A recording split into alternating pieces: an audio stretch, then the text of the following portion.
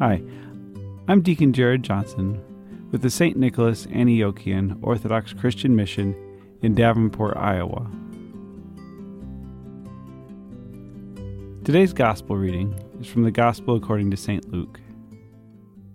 At that time, Jesus drew near to Jericho. A blind man was sitting on the roadside begging, and hearing a multitude going by, he inquired what this meant. They told him, "Jesus of Nazareth is passing by." And he cried, "Jesus, Son of David, have mercy on me." And those who were in front rebuked him, telling him to be silent. But he cried out all the more, "Son of David, have mercy on me." And Jesus stopped and commanded him to be brought to him. And when he came near, he asked him, "What do you want me to do for you?" He said, "Lord, let me receive my sight." And Jesus said to him, "Receive your sight. Your faith has made you well." And immediately he received his sight and followed him, glorifying God. And all the people, when they saw it, gave praise to God. Today's gospel begins with what might truly be called a gospel message. The English word gospel, a contraction of the phrase good spell, which in Old English meant a good tale, would be more literally translated today as good news. And that is precisely what today's story begins with. A bustling crowd entering into Jericho as they discuss the good news of their day. The crowd passes by a blind man begging by the side of the road, and this man asks the crowd what all the excitement is about. They reply that Jesus of Nazareth is on his way. This would be exciting news to anybody, but to the blind man, this is very good news. As the crowd continues to flow past him, the blind man cries out, "Jesus, Son of David, have mercy on me." Those at the front of the crowd try to turn the blind man away, but he perseveres, repeating again, "Jesus, Son of David, have mercy on me." This time Jesus hears him and asks for the man to be brought before him. "What do you want me to do for you?" Jesus inquires. The blind man does not hesitate, but immediately asks that he might receive his sight. Jesus grants this man his sight, saying that it was his faith that made him well.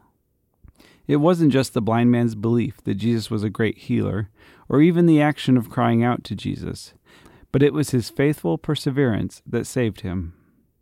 Why does Luke include this story in his gospel? Why does the church read it for us here today? Is it simply a miracle story, meant as one more proof that Jesus was indeed God, and therefore worthy of our worship? Or is there a more practical message to be found in this story?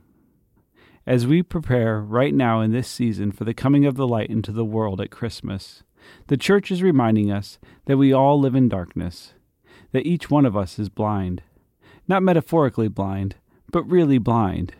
We're surrounded by a spiritual reality that we in fact cannot see. We cannot see this spiritual reality because our spirit has become darkened. Our heart has become blind.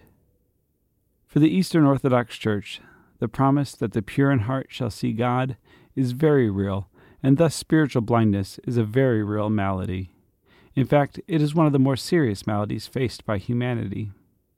So what is this spiritual blindness the Church is reminding us of today?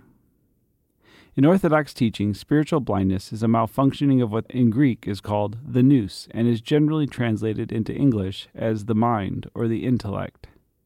It is the nous St. Paul is talking about in Romans when he teaches, "Do not be conformed to the pattern of this world, but be transformed by the renewing of your mind." In modern culture, we tend to think of the mind as the source of our person. We say things like, "I think, therefore I am." We think of the mind's role as telling our body what to do. But this is not the Orthodox teaching at all. And increasingly, it's not the scientific understanding either. Indeed, medical science has become much better in recent decades about understanding the effect of the mind on the body and the effect of the body on the mind. And while science has been a little slower to recognize how spirituality might play into creating a truly healthy person, even here, we have had a bit of a renaissance with doctors recommending spiritual practices like meditation or yoga. It is interesting that Christian spirituality almost never enters into the conversation. And this is not science's fault as much as it is Christianity's. To a great extent, Christianity has offered little to this conversation. Practices such as confession, fasting, prayer, meditation all once regular practices for Christians, have slowly disappeared from among the faithful.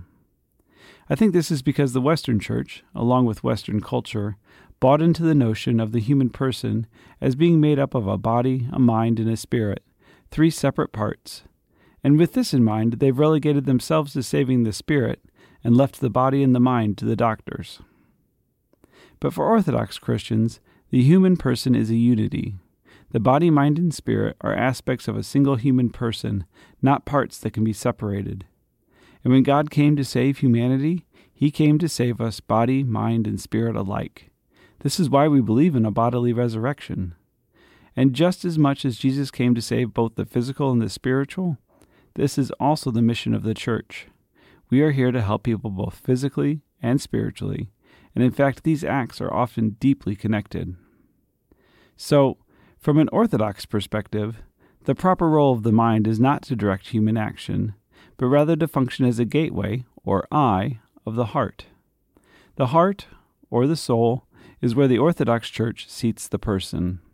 The Church teaches that a healthy mind both guards what enters into the heart and guides what comes out of the heart. A darkened nous, what the Church describes as, quote, spiritual blindness, is a nous that accepts evil thoughts and directs us towards evil words and actions. Now, most of us think of these evil words and actions as sins. But the meaning of the word translated as sin would be more properly translated as something like missing the mark or falling short. Thus, when these evil words and actions happen, they are not themselves sin, but rather evidence that sin has corrupted our heart. As Jesus taught, every good tree brings forth good fruit, but a corrupt tree brings forth evil fruit. When the Church teaches that humanity has inherited sin from generation to generation, it is this corruption of the heart that she is talking about. Evagrius Ponticus, and St. John Cassian after him, codified a list of 8 categories of evil thoughts, or logismi, in the 4th and early 5th centuries. These are thoughts which the nous must try to keep from taking root in the heart, thoughts which would work to conform us to, quote, the pattern of this world. The list includes gluttony, lust, avarice, anger, dejection, listlessness, vanity, and pride. You will most likely recognize some of these from the Western list of the 7 deadly sins. That is because Pope Gregory I adapted his list from that of St. Evagrius and St. John Cassian. Now, when we hear about the, quote, 7 deadly sins, again, we think of a list of 7 very bad things we must not do. But this is again to confuse the symptoms with the disease. Listen to how St. John Cassian describes a condition like dejection. When dejection seizes our soul and darkens it completely, it prevents us from praying gladly, from reading Scripture with profit and perseverance, and from being gentle and compassionate with our brethren. He is clearly describing here a spiritual state of being, not a specific wrongdoing. Sins like anger, greed, gluttony, and vanity are every bit as much symptoms of a spiritual illness, symptoms of a heart corrupted by sin. When we begin to understand this, we can see why Jesus taught that to harbor anger in our heart was the same as to murder. To lust in our hearts is the same as to practice infidelity. To hoard our wealth is the same as to steal. Realizing this truth can also help us to have compassion for our neighbors. In a legal system that conceives of behaviors as the problem, it's easy to punish or shun the offender. But when we realize that many of the most offensive behaviors flow from sick hearts, hearts sick with a disease shared by all of us, this realization can help us find compassion as we strive to show love.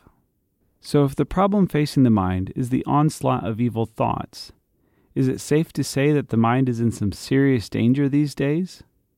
Modern culture has created so many new and stunning ways to spread thoughts across the globe at a faster and faster rate. Life has become a constant barrage of headlines, tweets, and status updates. Some of the ideas we hear are good, some of them are bad, but when we get so many all at once, the task of discernment becomes difficult. And if our mind becomes overwhelmed, even the good ideas can become bad for us. I ran across another great passage, again by St. John Cassian, describing vanity, and illustrating how even seemingly good ideas can become damaging to the soul. He said, The vice of vanity is difficult to fight against because it has many forms and appears in all of our activities, in our way of speaking, in what we say as well as in our silence, at work, in vigils and fasting, in prayer and reading, in stillness and in long suffering. Through all of these it seeks to strike down the soldier of Christ. And when it cannot seduce one with extravagant clothes, it tries to tempt them by means of shabby ones. And here we can see that even a seemingly good act, like avoiding fancy clothes, can become itself a temptation from the evil one, an invitation to vanity. And not all of these poisonous ideas, these evil logismi, originate in our culture. The Church teaches that some logismi that seem to originate within us, are like arrows shot at us by the devil and his demons. These logismi are often temptations to judge others, elevate ourselves, or to act out in anger. These tests often occur suddenly, and the Church suggests we swat them away just as swiftly. For it is not when these temptations arise, but when they are allowed to settle into our hearts, that they become our responsibility.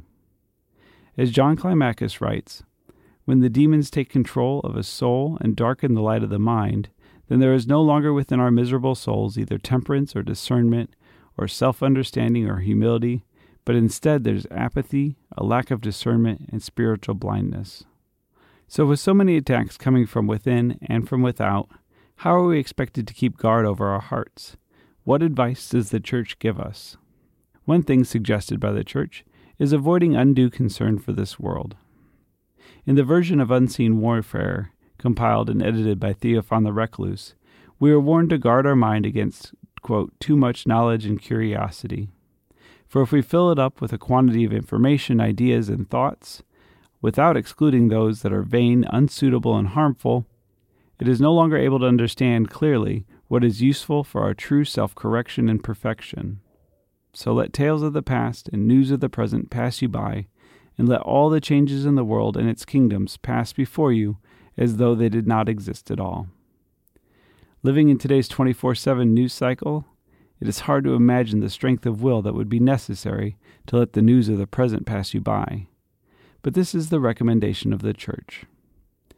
And to be clear, this is not about being uninformed, but rather about avoiding indiscriminate consumption of the news, spending hours consuming what often amounts to little more than gossip.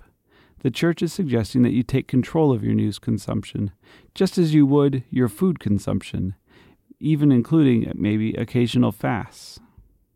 Also, just like food, it is not simply about consuming less, but we should also look at what we consume and work to consume the more healthy stuff. We are encouraged to seek out and surround ourselves with good thoughts or good news.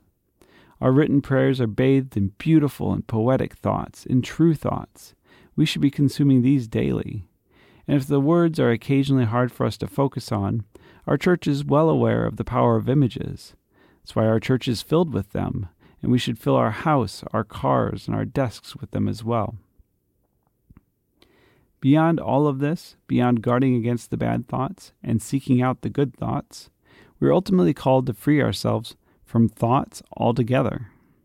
The Church describes a state of the heart where we may attain a true inner peace. This state is called hesychia, often translated as stillness. Now this does not mean that we stop thinking, but rather that our heart is no longer besieged by invading thoughts and is therefore free to seek and to think clearly. St. Maximus teaches that a purified heart will be wise, good, powerful, compassionate, merciful, and long-suffering. In short, it includes within itself almost all the divine qualities. Again, we hear an echo of that beatitude, "Blessed are the pure in heart, for they shall see God." The work of acquiring hesychia is where prayer and vigils and fasting can be helpful. St. Thalassios teaches, "Tire your body with fasting and vigils, and you will be able to repulse the lethal thoughts of pleasure." And this is where our little church, this little sanctuary in the middle of Davenport, can be of great service to the community. This little mission has the power to become an oasis of peace and a place of healing. If people are able to come in and for an hour or two lay aside all earthly cares and focus on their Lord and God and Savior, can you imagine a better gift than that? John Climacus taught that it is the understanding which is obtained through divine illumination that can brighten the darkness present in others. We must work to bring that peace and light into our own souls, so that we will be able to share that light with the souls of others.